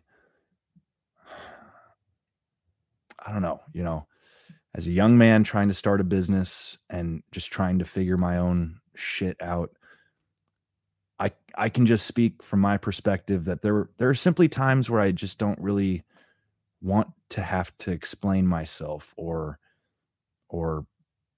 appease any particular, needs of others. And that sounds selfish, but I think it's reasonable for a young adult to prioritize finding their own way and setting their own course, right? And it can be difficult to have a sense of being sort of anchored or weighed down, right, with sort of perceived obligations. I guess my final thought before I'll play this next one, I think the reason I'm doing this episode, right, is this is a pattern that is playing out in our world, right? And I don't know that it was as prevalent in the past. I think a lot of this has to do with emotional immaturity, inability to communicate, productively, and this maybe this won't sound nice, but I think people have children for the wrong reasons sometimes. If the goal of having a kid is to raise a productive member of society, to equip them with the skills they need to become a mature adult, it should be considered a victory when that child becomes an adult. And there has to be a change in the relationship at that point. Like I said, it does nobody any good to continue to treat adults like children. So, here we go. Hi friends, thanks for being here. My name's Jess, and today's video I think is going to be a little bit different from previous ones because I want to move away from the narcissistic theme, and I want to talk about estrangement between adult children and their parents. And specifically, I want to actually talk to the parents out there who are in the situation where your adult child won't speak to you. And I want to talk to it from my perspective, which is someone who has made the decision not to communicate with my parents, and having talked to a lot of people who've made the similar decision. And I want to be very clear from the start. I have normally on this channel, I do talk about narcissism and narcissistic families. My situation is that my parents are, I believe, narcissistic. But I am not saying that any parent whose child doesn't speak to them is a narcissist. That is absolutely, I want to get that straight out there. That is not what I'm saying. There are going to be a million different reasons. Every relationship is different. So please don't think that just because this is more of a narcissist channel, that I am talking about this in this situation. That's not my intention. What I want to do is actually just give a few thoughts and perspectives from this side of the relationship, the child side, as to why these situations occur. So I'm just putting the video out there in the hopes that if you are struggling with a child who isn't has made the decision not to speak to you, to just try and give some perspective on what's happening or what could be happening on their side of things, and really in the hope that it could help. So from my perspective, there are a few things that are common throughout the kind of the estrangement process that adult children make when they decide that they no longer want to have that communication with their parents. So the first point is that coming to the decision that you are no longer going to communicate with your parent or parents or another family member potentially, is a very, very difficult decision for the child to make. It's incredibly difficult. For me, potentially one of the hardest I've ever had to make. It's not done lightly. It is not done on the spur of the moment. It is not done off the cuff in anger from one event. It is not childish backlash. It is not adolescent, rebelliousness. It is a decision that is made on the back of a long period of difficulty from the child's perspective. There may be a catalyst. There may be something that has brought this, the problems to light, but it is not a storm in a teacup. It is not something we're going to just get over and move on. We are adults, and we have made that decision very, very carefully. The second point from the child's perspective is that we understand as well as you do how primal and how fundamental the relationship is between the child and the adult, between us and our parents. We know that. We know that. We may not have had that conversation with you, but we know that. And it may not be conscious, but we do know how primal the relationship is. And so when we decide to make that cut, to remove ourselves, we hurt too. We understand the biological need to have a good relationship with our parents. We understand the social need to have that bond. We understand the stigma around not having a happy family or not knowing what to say when someone asks how your family is doing. We feel that too. That happens to us as well. So it's happening on both sides. And my goal of making that point is just to show that it is a very, very complex situation. There is a lot of hurt. And so I'll come back to it. I don't think it's irreconcilable, but I think it's a very, very difficult situation. And something is wrong. You need to accept that something is fundamentally wrong. Whether you want to accept it or not, there is a problem and it needs to be addressed. If you want to fix it, it needs to be addressed. And so I guess if you're thinking, well, you as the parent want to have a relationship with the child, and ultimately the child wants to have a relationship with the parent, then why are we doing this? Why aren't we speaking to you? Why are we hurting you like this? We're not doing it to hurt you. We're not doing it to hurt you. We're doing it to stop ourselves hurting more. We're doing it because we feel we don't have any other choice. We don't know any other way around this. It's a last resort. We don't want to have to do this, but we feel that we have no choice. So you could say, well, of course you have a choice. You can come and talk to me about it and we can fix it. Well, we don't feel that we can. We do not feel that that is an option. And that is the fact of the matter, where that is our reality from where we're sitting. It's obviously going to be different to your reality. Otherwise, we wouldn't be in this conflict. But it is our reality and it is our valid truth. And we understand that although this relationship is very, very fundamental to us, it is not sacred. And what I mean by that, it is not mandatory.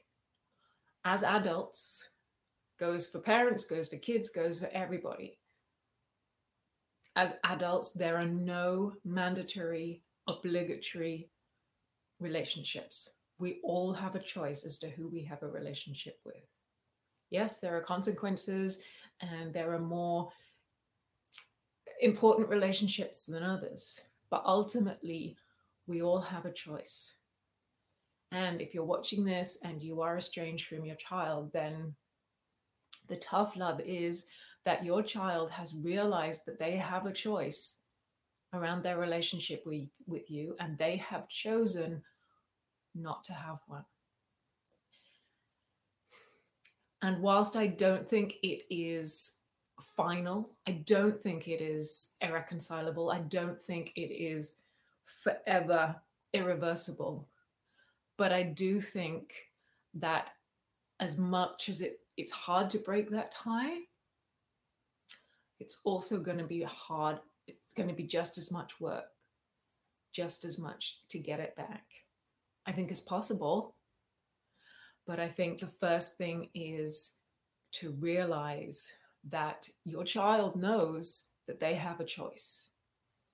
And so if you are watching this and you are wanting to reconcile with your child, I think it's not going to be easy. And so if I can and give you some opinions from my perspective and from what I've seen my parents doing, and I've kind of the stories I've heard about other parents, is you have to acknowledge that the way your child is feeling and their actions are valid and they're real. You probably don't like them, you don't agree with them, but they're valid and they're real, and they're what your child has decided to do as an adult with the best decision-making abilities that they have available to them. So not acknowledging what they're doing, not acknowledging their reasons, not listening, not taking on board the gravity of the situation, and not taking responsibility for your side of the relationship is not going to work. Blaming it on entitled millennials, of which I've seen, or the fact that they don't love you or care about you, the fact that they don't have family values in your way, none of those things are going to help. They're not going to work. They're going to push your child further away. So I would say, if I could give any advice on it, is to seek a professional help, to seek a counselor, to seek a therapist who are, people are trained in this kind of thing. They can look at it from an independent and non-judgmental perspective. They can give you ideas, and they can give you tools and strategies. They may even be able to mediate or be a kind of a safe in between. I don't think that estrangement happens randomly or without very good reasons. So if you really don't know what that reason is, then you might need to talk it through with someone to get that perspective that maybe your child can't give you because you're so close. You are so close and so enmeshed. Maybe you just need that third person to say, hey, this is, it could be what's going on. This might be what your child is thinking, but they can't tell you. They don't feel safe enough, or they haven't even figured it out themselves. So getting professional help with that, I think, is hugely important. And also to work through the feelings and the rejection and the grief that comes around this kind of really difficult and heartrending situation. Nobody wants it. Nobody wins. It is fixable, but there's a lot of work to be done there. So I hope that helps a little bit. And I really hope that you can take this video in the manner which I mean it, which is to try and help and not ascribe, I think assign, actually. No, I'm not trying to blame anybody, is what I want to say. I just want to give a perspective. And I wish you a lot of luck and a lot of love in the situation that you're in. And if you are, to flip it around, that child who is thinking about or is estranged from your parents or parents or other family members, then I think be kind to yourself and to the parents too out there. Let's all be, if we're kind and honest with ourselves and gentle with ourselves and treat ourselves with that love and respect that we want to treat, if we treat ourselves with that, then I think we can treat other people in that way. And then maybe reconciliation is a possibility. But either way, we need to make sure that we're looking after ourselves. And if reconciliation means, or staying in the relationship means sacrificing too much of what you need for yourself and your life, then that's okay too.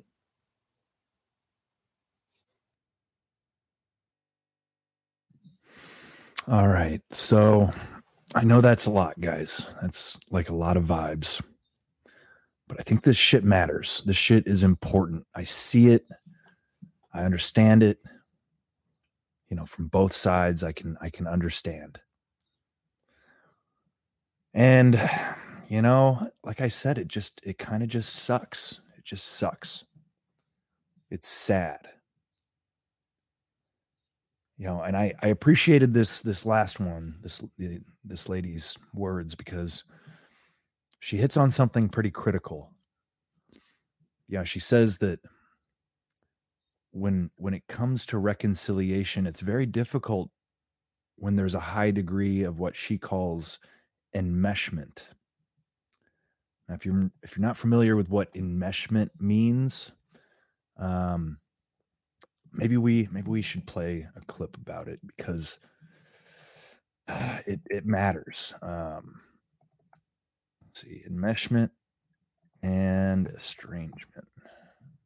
Let's see what comes up here. I've not prepared this clip, but let's see.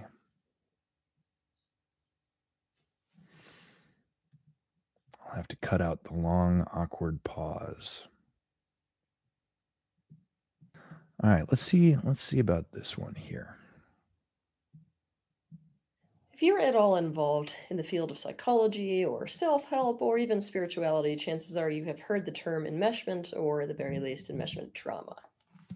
Today, in this episode, I'm going to explain to you what exactly enmeshment is, and also explain to you some of the most common effects that enmeshment trauma causes.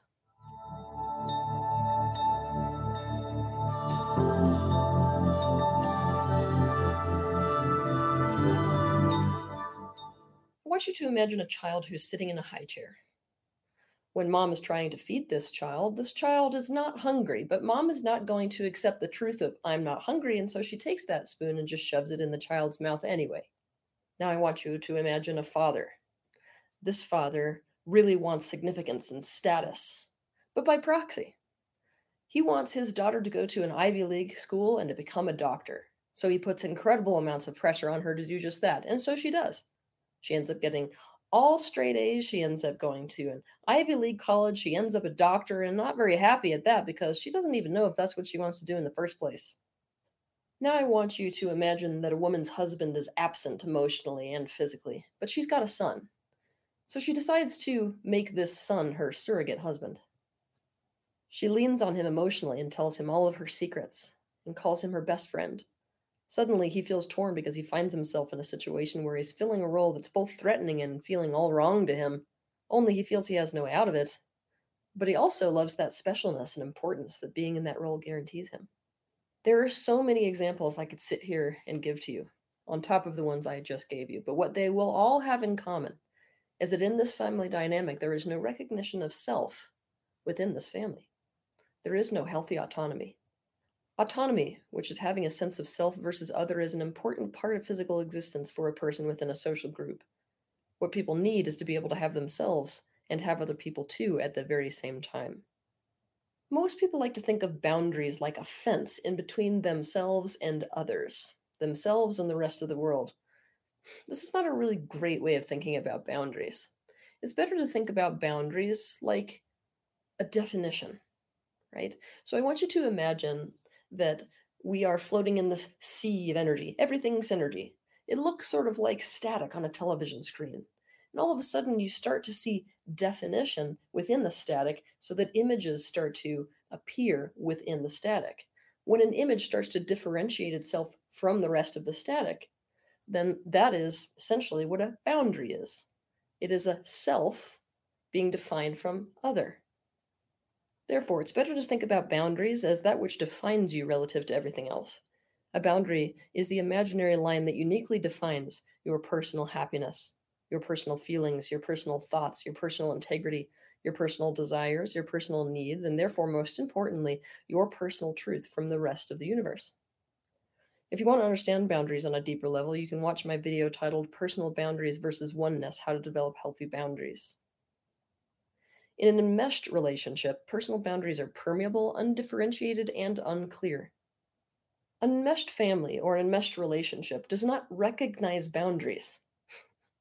There's no real recognition or honoring of a person's, or any members within this type of a dynamic, personal feelings, personal thoughts, personal wishes, personal desires, personal truth.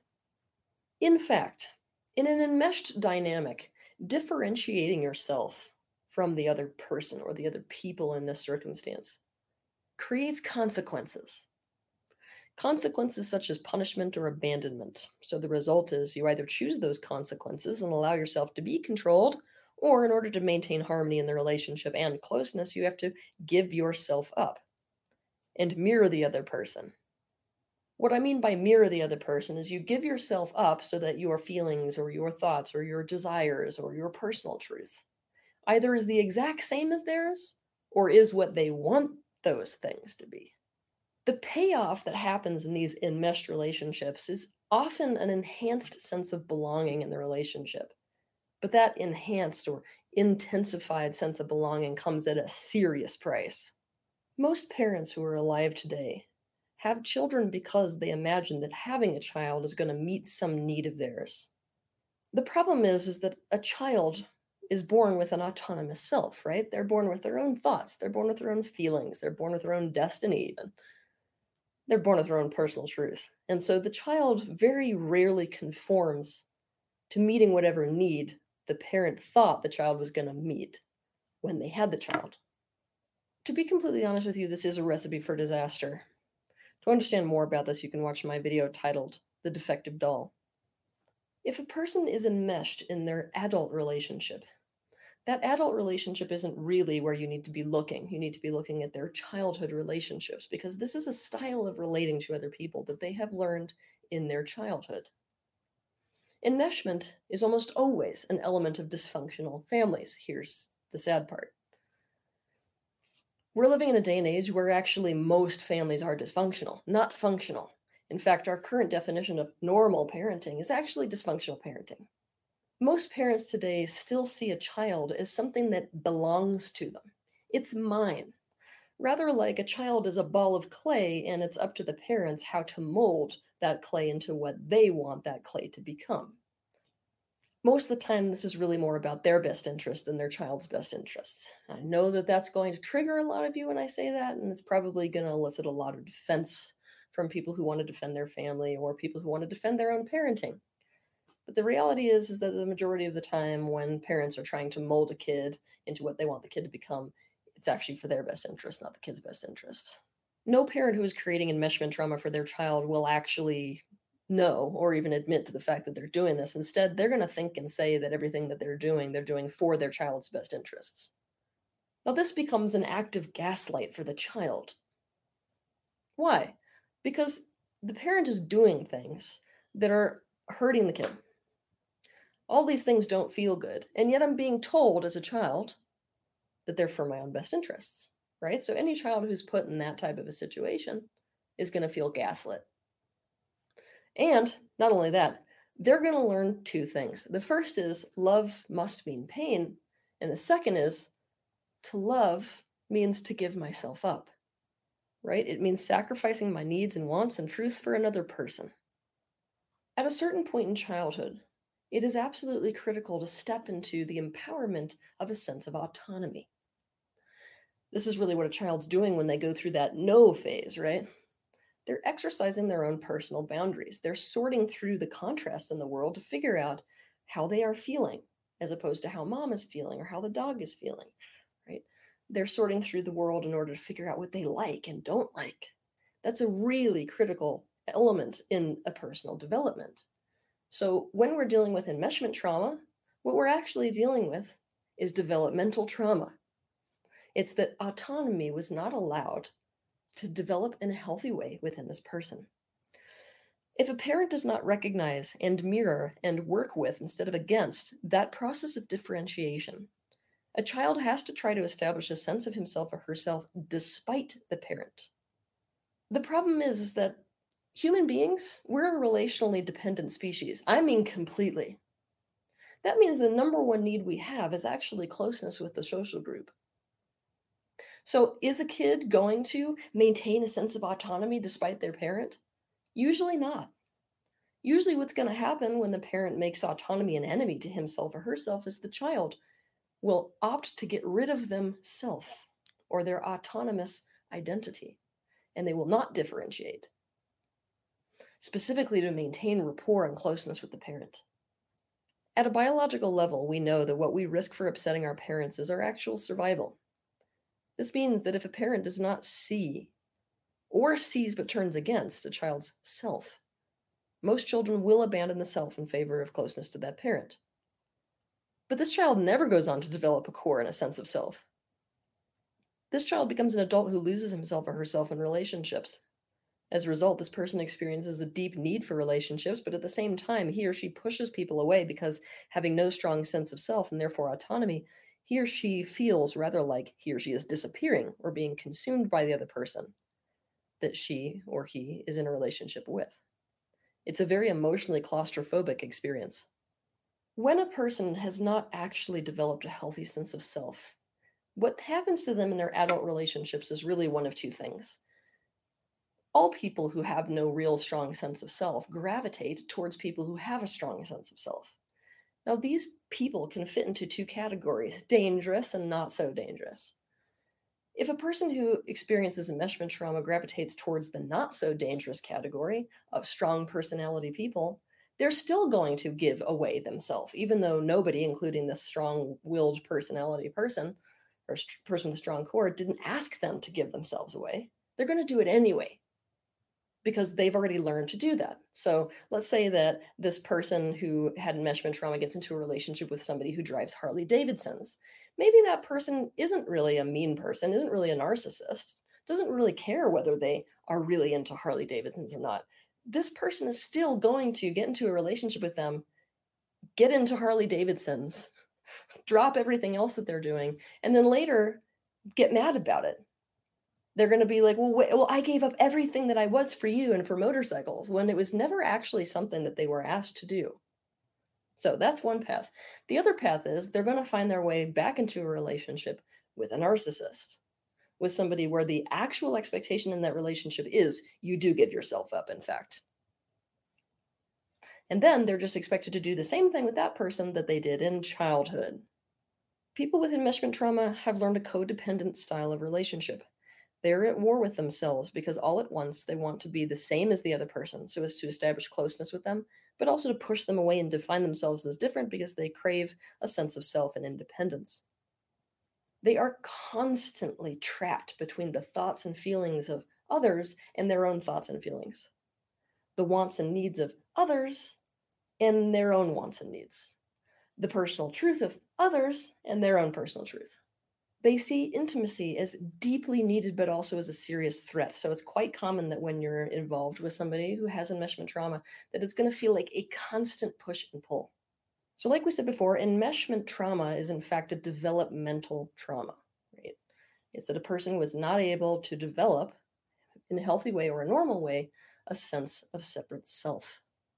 If you are somebody who has experienced enmeshment trauma, it's going to be a process, because it is a developmental issue, to learn what you actually should have learned early in childhood, but now in your adult life, to learn how to have a relationship where you can have yourself at the same time as being in relationship with other people. Because chances are, if you came from this type of a situation, you can only feel a strong sense of self in one or another scenario. Here's what it looks like. Either you can only feel yourself when you're totally alone, or you can only feel yourself when you're in a relationship but opposed to someone. Meaning you've got to be in conflict with them or setting yourself apart from them or pushing against something to even feel like you have a boundary.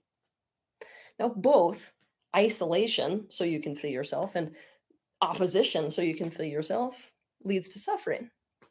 In order to heal from enmeshment trauma, you must do what you were never able to do in childhood, which is to actually develop a healthy sense of self, or what we would call a core.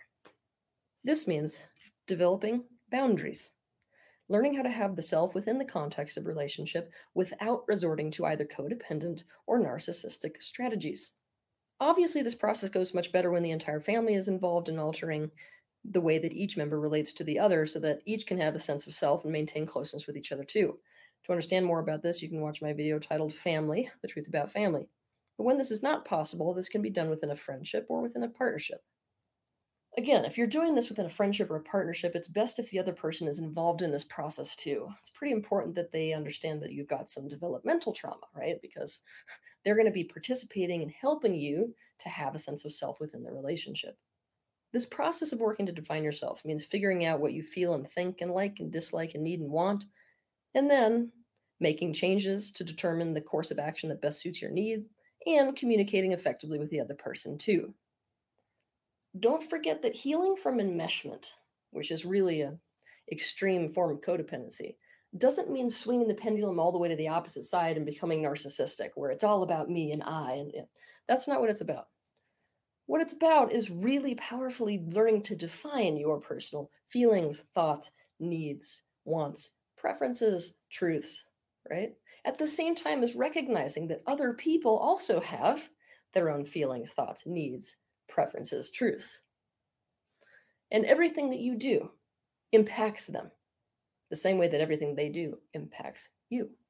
So it's about there being two in a relationship, not just one. If you have enmeshment trauma, it's always been one person in a relationship. That's whoever you had to enmesh yourself to, right? We don't want to swing the pendulum where all there is in the relationship now is you. It's about two. The scary reality, if you have suffered from enmeshment trauma, is that you're not actually living an authentic life. If you were not allowed to develop a healthy sense of self, and you didn't really know what your personal feelings and thoughts and desires and needs and purpose and truth was, then how can you expect yourself to have made the right decisions for you specifically up to this point? The reality is you probably made a lot of decisions and changed a lot about your life based on something that's not actually real about you or true to you. You could have chosen relationships with people who are not actually compatible to you. Now, this is both terrifying for you and other people in your life. It means that becoming authentic may imply many, many changes to your life, changes that will affect you and everyone around you. But life satisfaction, which could be the only reason you are watching this video right now, is really only possible on the other side of deciding to live an authentic life. It's on the other side of you powerfully figuring out what your unique feelings, thoughts, needs, preferences, truths are, so that you can make the right decisions for you in your life. The good news is, the life that you've always been looking for and missing out on is on the other side of doing this. Have a good week. If you like... Wow. You know, I'm glad I stumbled onto that video. You know, I've always kind of had an instinct, right, that I've been following, finding my way. And man, this shit just hits home. Like, I had to find empowerment more or less on my own. I had to discover my autonomy. You know, and this is not meant to blame or shame. It's just the truth. And I think this pattern is very, very, very common. Like she said, truly functional families are pretty rare. You know, you can have a loving family, but it doesn't necessarily mean it's fully functional. Sometimes love is the hardest part, right? This idea of the boundaries of oneself sort of being out of one's own hands to define and control, that you're shaped like a block of clay instead of being true to your God-given form. You know, it's very uncomfortable to be turned into something you aren't, or to be made to feel as if what you are is not what you should be, not what you were expected to be. You know, I think this whole thing about kids needing to develop a sense of autonomy, it's so huge. It's so huge. It's why, once again, I think the public school system is so detrimental. You know, until the age of 18, we give almost no autonomy. You know, yeah, you can get your driver's license at 16 or whatever, but even then, you know, you're not autonomous. You're expected to, you know, sit still, be quiet, only get up and move when the bell rings. You know, and I remember as sort of a young teenager, even preteen, starting to express, you know, thoughts and ideas of my own. You know, I remember questioning things and often being sort of accused of being a pessimist for questioning norms, right? You know, it's a small thing, but I remember one time saying, you know, to my mom and to my sisters, like, I just don't understand the whole 3 months salary on a ring. You know, it's a small thing, but I brought that up. I was like, that just seems like a lot of money. 3 months, like, just to create a symbol, when truth be told, you could have a ring of any shape or size and it means the same thing, but somehow it has to be proportional to how much money you make in order for it to be valid. And, you know, I remember being basically told, like, oh, quit being such a negative Nancy. Like, it's a display of affection, of romance. I'm like, hey, even then, as like a 12-year-old, I'm like, it shouldn't have anything to do with money. You know, that symbol, it could be a piece of string. You know, it doesn't have to be gold or diamonds or any of that shit. I mean, I understand that that's an exciting moment and that having a beautiful ring on your finger is a good feeling for a lady, you know? But it's sort of more about status than it is about the true nature of commitment and love.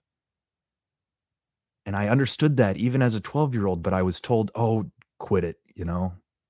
You don't really think that way. You know, again, another small thing, but I remember for whatever reason, I was told, you're not a Mike, you're a Michael. You know, my mom always wanted a Michael. She always loved that name, I guess. And apparently, you know, I was told that they wanted a boy, right? I have two older sisters, and you know, I don't know if they said something to the effect of they were going to keep trying, or if either way they were going to stop at the third kid, but they really wanted a boy, and they were so happy to have a boy named Michael. But when it came to becoming a man named Mike, there was some trouble there, some issues there. I remember my sister saying to me one time, you know, as I developed my political beliefs and I began to align myself with anarchism. You know, the first time I ever sort of called myself an anarchist in their presence, my sister says, "No, you're not. You're not an anarchist. What are you talking about?" I said, "You don't know what the word means, and you don't know what I am. Only I know what I am." You know, I think she's hitting on this shit so well in this video. This issue of enmeshment is massive. And I could certainly relate to what she called emotional claustrophobia. You know, truth is, I at times I've had a couple of really positive, you know, romantic relationships, but there was always, for me, a sense of almost being trapped in the relationship, being emotionally claustrophobic, that sense of losing a certain amount of self to the other, losing my autonomy, losing my boundaries. I can fully and completely relate to that. And, you know, it's like nobody ever put the words together for me to make me understand why. She just did a better job of explaining to me why I have difficulty in relationships than darn near anyone. I'm grateful that I pulled that video up, you know, kind of spur of the moment. This stuff matters, man. This stuff matters. And I did. I would be like a pendulum, you know, swinging from solitude to social, right? Because I would wear myself out trying to fit others' expectations. And then, you know, I would need to crawl away into my solitude just to regain a sense of self.